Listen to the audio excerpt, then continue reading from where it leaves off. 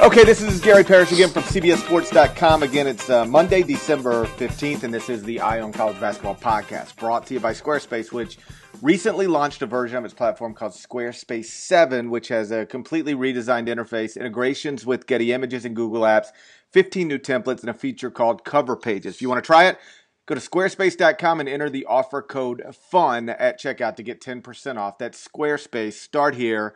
Go anywhere. All right, my guest today, just like every Monday, Matt Norlander and Sam Vecenie. And I want to start with this. Last week, guys, we talked Player of the Year stuff, and we threw out names like Okafor and Kaminsky, but mostly concluded that nobody has obviously separated himself. And I still think that's mostly true. But Montrezl Harrell is the only player on a nationally ranked team who is averaging a double-double. He's getting 17 points and 10.4 rebounds per game. So he's an awesome player on an awesome team, putting up awesome numbers, which is usually the three boxes you want to check for National Player of the Year stuff. He's now been the CBSSports.com Player of the Week twice this season, the first week and this one that we gave out this morning. Is he the Player of the Year right now? Would he, if you had to vote today, Matt, I'll start with you. Would you give him the vote? Yeah, I think I'd have to. I saw him in person last week at the Jimmy V when he was monstrous in that game against Indiana. Pretty vital overall. I would think it's him, and maybe Willie Cauley-Stein at 1B. Willie Cauley-Stein at Kentucky, obviously they haven't lost, and he's had a few pretty monstrous games, and you know, it would seem over the past month, Willie has been able to solidify himself as a top 10 pick and even bump up in the top 5 for plenty of people. But Harrell would be my pick. And I tell you, just as a side anecdote, it was refreshing to talk to him after the game against Indiana, where he was, plenty fired up, wasn't afraid to talk about Kentucky, wasn't afraid to discuss basically how good this team can be, how fearless they are. And honestly, even though, a guy like Wayne Blackshear is the senior on that team in a lot of ways, might be considered something of a leader, I would say Harrell is the alpha in so many ways for that team, and he doesn't shy from it. He's outspoken. He's frightening and fun to watch play. So he is definitely the pick at this point. And though we'll talk again before the next, before Kentucky and Louisville play, I think there's a good chance that game will be an outcome where maybe we have a definitive, leader in that regard if Okafor doesn't go off for Duke in between that time. Sam, I hear you sniffling. Is this like a LA Coke problem thing? I think it's just me being really, really tired this morning. Oh, what? Still just waking up. Did you have a rough Sunday night or something? Oh no! It's 7 for people who don't. It's 7:20 in LA right now, and so you're it's early for you. Although I will tell you, I've been up since 5:45 Central Time. Oh man, yeah, I was up until like 1:30 last night. I had to finish up the NBA rookie rankings for CBS. That'll be released today, and then got a late start on the Viewer's Guide. So I understand. Working on like solid 4.5 sleep. I understand. We appreciate you getting up so early. You can take a nap as soon as we're done here. Where are you at on Harrell? Listen, he's somebody who's always been an intriguing prospect and freak athlete, but now he's a great he's a great college basketball player. That's undeniable, right? Yeah, he's knocking down threes. He's their emotional leader. Here's my thing. You can't go wrong with any of Frank Kaminsky, Jahlil Okafor, Montrezl Harrell, or Willie Cauley-Stein right now. All 4 of them have just been fantastic. I would probably lean towards the other guy that Matt talked about. I would probably lean towards Willie Cauley-Stein right now because if you look at the big picture of what we've been talking about in the NCAA this year, a lot of what we've been talking about is Kentucky's defense. And Willie Cauley-Stein is the most important part of that defense. He is the key cog that allows them to do so much. He can go out and guard on the wing someone like a Jonathan Holmes or a LaDontae Henton and completely shut them down. And then he's also this incredible rim protector that is leading their defense to one of the best marks in 2-point percentage in history. So I tend to lean towards him because his offensive game has also come around. But like I said, in reality, you cannot go wrong with any of those 4. It's with Cauley-Stein, he's been somebody who he's just the way he's built and the way he runs and the way he blocks shots has always made him an intriguing NBA prospect. But I would always hear, yeah, but he can't do anything offensively, and he's still not there yet. But like, there are so many guys in the NBA who can't do anything offensively who play that position. Like, it never made sense to me that people would project him outside of the lottery. Like, I think he could have been he could have been in the lottery any year he wanted to leave school, based on nothing more than he's 7 foot. He's a 7 foot center who is, sort of there aren't many guys who can do the things he can do on that one end of the court. And it's not just blocking shots. I think people go, oh yeah, he can block. Like, he steals balls too. Like, when I was at the Kentucky-Texas game, like he moves like a guard on the perimeter. Incredible. Yeah, it really is incredible. Like, he's got great instincts and like it's not just blocking shots. He will also like take a ball from the other team. In fact, like, I went to look the numbers up just now at KenPom. His steal percentage is 4.3, which ranks. It might not sound like these numbers often don't make any sense to anybody or most people, but that ranks top 60 in the country. So he's one of the best shot blockers in the country and one of the best at taking the ball from the opposing team in the country. His numbers aren't going to jump off the page, but that's got more to do with the platoon system than it does anything else. Yeah, no, I'm totally there with you. Go ahead, Matt. Speaking of Kentucky, let's switch gears real quick. I almost forgot because it seems like it was forever ago because it happened before the weekend. Alex Poythress is out for the year. Torn ACL. Obviously, you don't want to lose important people. You certainly don't want to lose upperclassmen, particularly in a program that, at least last year, struggled throughout most of the season based off the idea that they didn't have upperclassmen. At least that was the prevailing thought. And so I don't think you can it's hard to put a gauge on what he meant to that team in terms of leadership and all that. But I sort of made the very brief argument on Twitter that if all this does is force John Calipari to play guys who are probably more talented, it might not be a bad thing. Matt, where do you fall on that? Yeah, actually, I almost tweeted that same thing on Friday morning when it was determined that he was out. I agree. Listen, Poythress is I think he's a very. I mean, when you've got a player of Poythress's talent level, and you can basically say, yeah, he's a nice little piece. That just kind of speaks to your overall strength, ability, depth, whatever you want to say. I did not believe. I basically looked at it like this when it happened.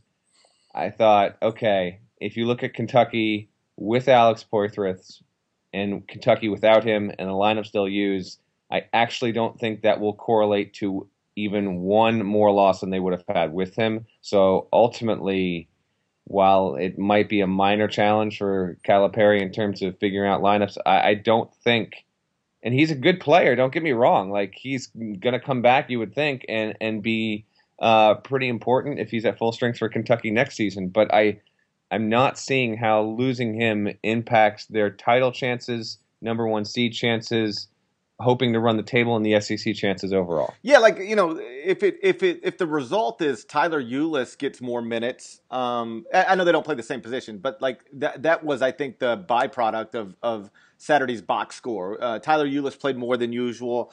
I think Trey Lyles played more than usual.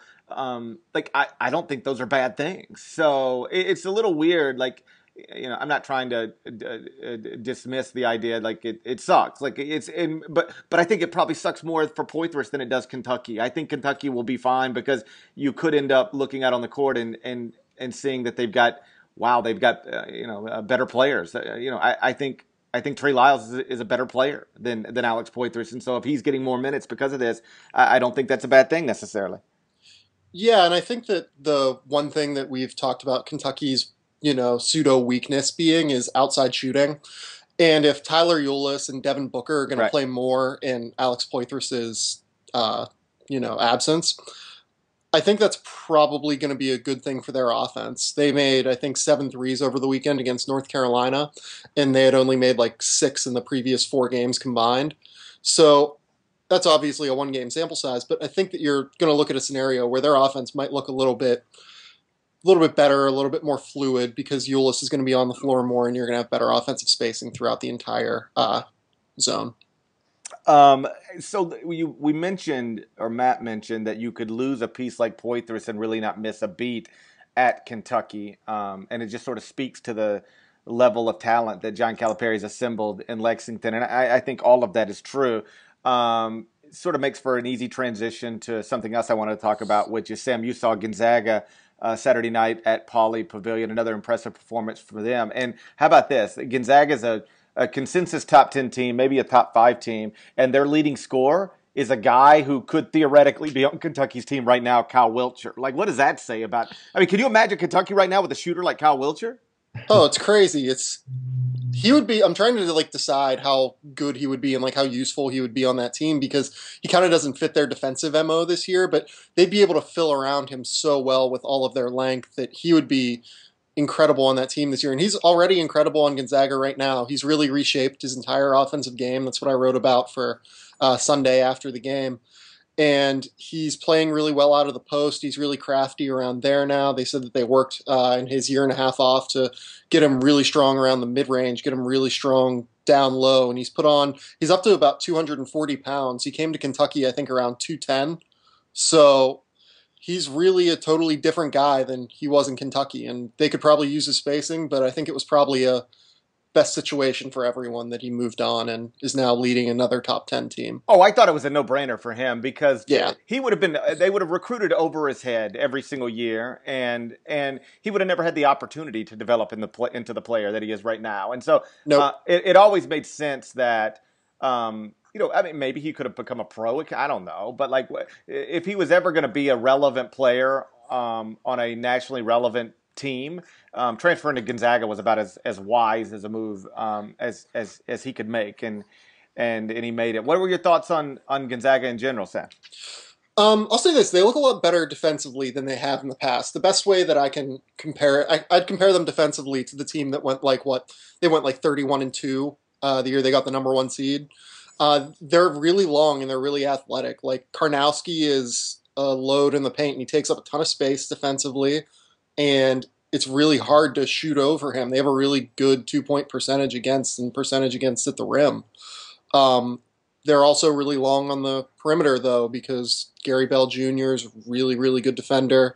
Byron Wesley's pretty long. So I think that's the thing I came away most with. We know how good the offense is, but the defense looked pretty good against a potent UCLA team. Matt, it was the most impressive performance by a team from the weekend. Iowa State blowing out Iowa in Iowa City, shorthanded without Bryce Dejean-Jones. Was that the most surprising thing of the weekend? That thing got crazy. I mean, they lose Bryce Dejean-Jones for a game, 2 in a rest, possibly related to having or not having marijuana charges were dropped, whatever. So he gets suspended. Well, let's be clear. Let's make sure we got it right. There was marijuana in the apartment. Yes.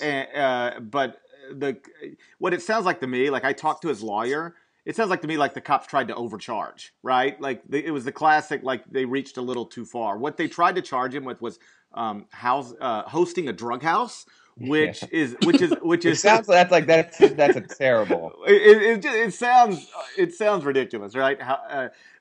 What that charge is for, I'm told, is when the cops go and bust up a big party.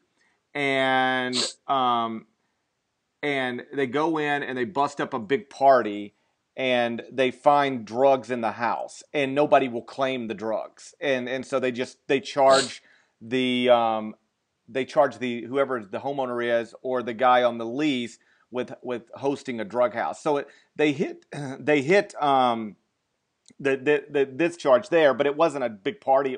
It was like 4 dudes, and there wasn't like tons of drugs. It was just a small amount of weed on a dresser, and so they seem to have overcharged. But there was marijuana in the house, if that matters to you at all. Now continue, Matt. Giving me flashbacks to attending parties in college with the cops game. Those were great times. But so he gets the 1-game suspension, and I did wonder if Iowa State would be ready because I actually think Iowa's a pretty decent team. And my God, Fred Hoiberg got his team up so strong. It was extremely impressive. And that game, by the way, is always played on a Friday night during exam week. That's always like a forgotten game. I don't know why they do that, but huge. I mean, Iowa State's one of a litany of teams that still only has one loss. I would argue that was a pretty significant outcome from this perspective, and that like Bryce DeJean-Jones has been a pretty vital player for that team this year. I would say outside of Niang, he is number two, and they've got obviously really good pieces there. Nader's been good, Morris, Naslong, Dustin Hogue. I mean, really good team yet again. They're going to get to the tournament. But if you're Bryce DeJean-Jones and you get a one-game suspension, and then the team goes out to Iowa and just smashes a decent Hawkeyes team in a game that was really, I mean, there was, a 15-point difference, and it was not that close. That's a coaching message if I've ever seen one. So ultra impressive by that team, and for Hoiberg to have his guys not miss a beat. If anything, just dial it up a few notches without BDJ there. So yes, significant outcome for ISU. Iowa, just as a quick note here, I mean, they have that nice win over Carolina, but elsewhere their other legitimate games they've now lost. I saw them drop against Texas and Syracuse in New York in November, losing to Iowa State. They have Northern Iowa coming up this weekend, and that's a game Northern Iowa can absolutely win. It's on a neutral floor there in Des Moines. So, we'll see what the Hawkeyes can do, but that is absolutely a huge game upcoming this weekend. Did either of you read the story from the student newspaper at Iowa State talking to neighbors of Bryce DeJean-Jones? I did not. Oh, it was really well done. Like, I wish I would have tweeted it out. I saw it like at a random, like maybe middle of the night thing when I woke up and I just forgot about it. I'm just now remembering it.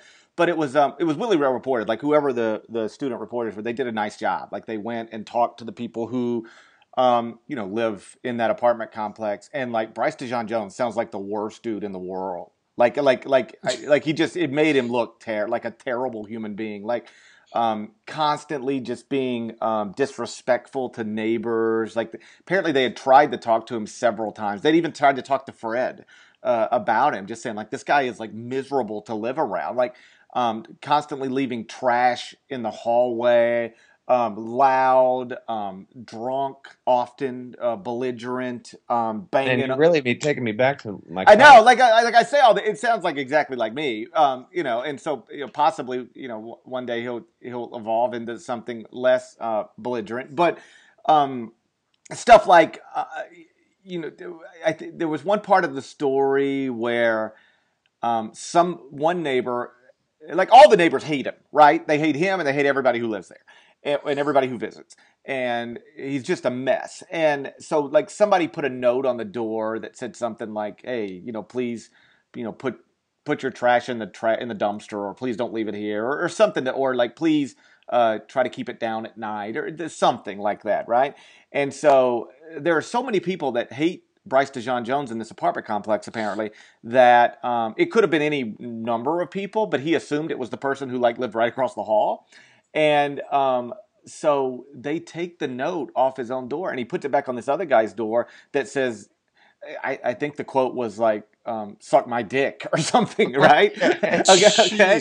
So, and the guy is telling the story to the student newspaper. He's like, and it wasn't even me. Like, I didn't even do anything. He said, so they're like banging on my door, and then he's like, at one point they want to fight me, and it wasn't even me this time. It was just, it painted a really awful picture of this guy, and I don't know. Like, I struggle with this on a couple of levels, because on one hand, like, I was an idiot in college. Like, I was an idiot last week, so I kind of can, like, whatever. But on the other hand, like, when you're a Division I athlete, it's a high-profile player, you can't put yourself in these types of situations, because, and I try to point this out in a brief column on Friday, either Thursday or Friday, and basically, because like Melvin Edgem, who played at Iowa State last year, obviously, he tweeted something like, "Man, I thought, it sounds like they were just having a party. When did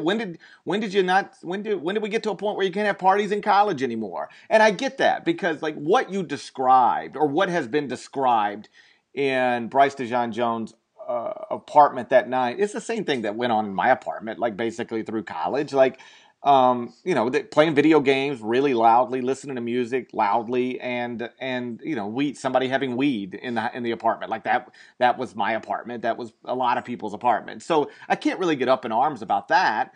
It would be hypocritical. But the difference is, A, I was never arrested, and I'd like to think if the cops told me 50 times to calm down, I would have calmed down. But B, if I were to have been arrested, it wouldn't have been that. It would have mattered to me and like maybe my parents, but not anybody else. In other words, it wouldn't have been on CBSSports.com. It wouldn't have been on a ticker somewhere. It wouldn't have embarrassed my coach, my program, and it wouldn't have, at least theoretically, cost my team. I know we now know that they wanted Iowa, so whatever.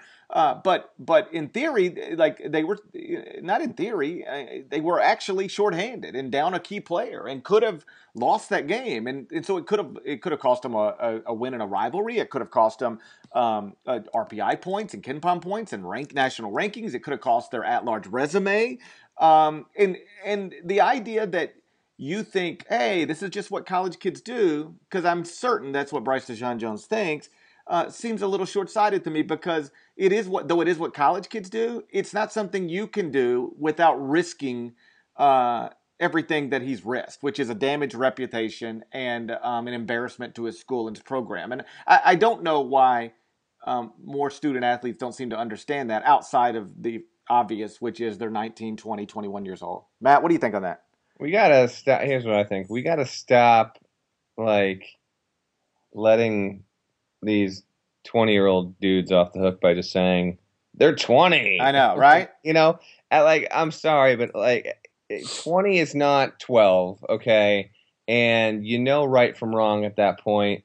And while, we don't need to necessarily throw the book at them and never let them play again, there definitely has become this interesting reaction to, like, just a college kid. I know. And I'm with you on this. To me, that is not acceptable. For a lot of coaches, it's not seen as acceptable. Like, the number one example I can see from this, and it's finally worn away to a certain degree, but when Jameis Winston was stealing crab legs and people are like, oh, he's in college, what are you even talking about? Like, that is not remotely an acceptable excuse for, like, I did not have friends in college that were like, yeah, let's go to the store and steal a bunch of seafood. That did not happen. That does not happen. There's a certain sense of entitlement with a lot of these players because, frankly, they can have a pattern of behavior without getting in too much trouble by the mere nature that they're awesome at playing basketball. And you know what? When they're 15 or 16, they might not have a certain guardian or a certain figure that can keep them in line. And so that behavior might repeat itself as they get to college. And basically, a lot of these players can have a lot of, time to themselves, free time away from coaches and whatnot. They're not being watched 24/7. So when you've got certain kinds of players that have repeated bad behavior, and if you're going to have national sports voices or whatever say, oh, they're just in college, like it almost is just some sort of security blanket, which really shouldn't be there. There's some nuance that needs to be added to that discussion. I can actually sympathize with just in college if it's like, they were at a party and, somebody had a bag of weed or whatever, like, or like, public intoxication, like he was outside of a bar and, and he was stumbling and the cop, like I can because like that is college. But I can't sympathize with just being an asshole, and it sounds like the picture painted of him, like you guys need to go find the story. He's just like treating people that way. Like that's not about being young. That's just about being an asshole. And so like, I can't get down with that. Like I can sort of get down with, hey, we were playing video games and the cops knocked on the door and, and then they smelled something because my buddy was smoking in the bedroom and next thing you know, they've got a warrant. And so here we are. Like, I'm like, all right, like, well, I guess in theory that could happen to anybody. But when you later find out, like this had been such a problem in the apartment complex that the cops had sat down with Fred Hoiberg previously to try to talk, hey man, you got to talk to your guy. He's like driving everybody crazy. And like, then I presumably Fred has to go to Bryce and say, listen, man, the cops are calling me about you. You got to cool out. And then so to have all that leading up to this night and then that night still happen, that's the part. Like, to me, that doesn't sound like college kid being a college kid. That just sounds like an asshole, man. And let's just a real quick side note, like he's a senior transfer. This is not like a 2-time transfer. Yeah. And this is like something that's kind of recurring with him too, isn't it? He got suspended last year for screaming at his teammates after they lost in the conference tournament. Yes. Like that's why he ended up leaving. In fairness, I've screamed at UNLV players too. Last year, last call for drunk bet situation.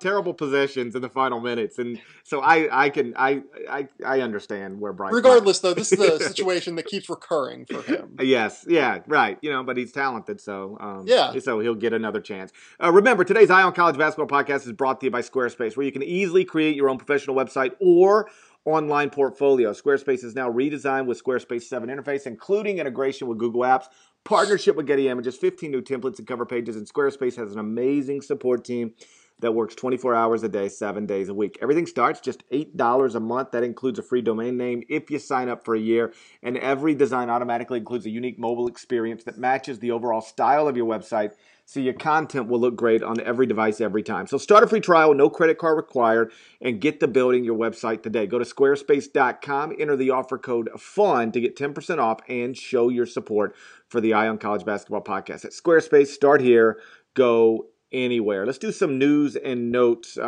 presented by Squarespace. Let's start with this one. Michigan got killed by Arizona this weekend. Are the Wolverines the nation's biggest disappointment right now? They are 6-4. With losses to Villanova on a neutral by 5, nothing embarrassing there. Even getting blown out at Arizona, like people are going to get blown out at Arizona, that doesn't even bother me. But when you combine those two results with home loss to NJIT and home loss to Eastern Michigan, I'll just ask the question. Norlander, you answer it. Is Michigan the biggest disappointment in the country right now? Oh, there probably have to be. They're not even top 50 KenPom anymore. They did start 6-4 last year, and they rallied to be a fairly decent team. Right. I'm not trying to end their season right now, but like the first 10 games aren't very good. Yeah, they got a home match against SMU Saturday. They have to win. They should win, but there's no guarantee of that. I think so. I wasn't as big on Michigan as a lot of people. I wouldn't have expected them obviously to be 6-4 at this point. But I think you'd have to put them up there. I mean, who would be competing? Florida to a certain extent. Florida, Kansas State. Yes, absolutely. Florida, Kansas State, Memphis. North Carolina, maybe? Nebraska. Nebraska, well, and again, see, Michigan and Nebraska were the two teams I kind of sold on in terms of Big Ten performance this year. That was a hideous game. Nebraska and Cincinnati went double OT. Nebraska got the win. Both teams deserved to lose, and Tim Miles had a great quote after on the court on the Big Ten Network, and he basically was like, I can go shopping for food tomorrow and not hide because I didn't lose 3 straight road games. Home games. There, like, legitimately is probably truth to that. But they have had some inconsistent play, certainly. I think that would run the gamut. I would say Michigan more than anyone because of the nature of the losses and how they've looked. I think they can turn it around. I think they still will make the tournament. But Derek Walton hasn't been as good as I thought he would. Zach Irvin's way too inconsistent, and Karis LeVert cannot be expected to score 28 points, dish 5 dimes, and grab 8 rebounds and get 3 steals. I mean, they can't expect him to do that, and even if he does, it's not like that's going to be good enough to carry Michigan. What do you think, Sam? Most disappointing team in the country to date? Michigan, Nebraska, Kansas State, Florida, Memphis. Who you got? I tend to go Michigan. I wasn't really high. I'm like Matt. I wasn't terribly high on Nebraska coming into the year. I wasn't terribly high on Memphis coming into the year. Like, I thought they were tournament teams, but I thought there was a chance for this. I didn't see Michigan with that triumvirate of Walton, Irvin, and LeVert falling off like this, losing games to Eastern Michigan and NJIT. I mean, we don't really know how good Syracuse is yet. That's pretty much their marquee win at this point. Like, Syracuse may or may not be an NCAA tournament team. So this start is definitely more concerning to me than last year's 6-4 start when they lost games to Iowa State, Duke, and Arizona. as far as what they need to do, they're taking way too many jumpers. I know that they're only taking like 18% of their shots around the rim, which is the worst in the country right now. But Yeah. it's just kind of I think it might be a flawed team in general, just because their guys are jump shooters. They don't have an interior post presence that can go get them shots. Even LeVert, to an extent, is a guy who works to get his jump shot, not a guy who works to get to the rim. So if you're not getting easy looks like that, and they're not really getting out in transition at all because they're like in the top or bottom 25 in adjusted tempo this year, that's an awfully hard like needle to thread whenever you're playing Big Ten basketball this year. Hey, GP, can I just jump in here real quick? Sure. With a note I wanted to add. It has nothing to do with Michigan, but we're recording this podcast before a piece of news is going to come out, and actually, it could be one of the biggest injuries of the season if it is bad news. Tyler Haws? Yeah, it's Tyler Haws.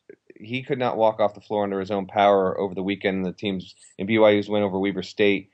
BYU has Stanford this Saturday, and then UMass, and then Gonzaga. And if they don't have Haws, they're probably going to lose 2 of those 3. Those are all home games, by the way. If they don't have Haws, BYU is tough to beat at home.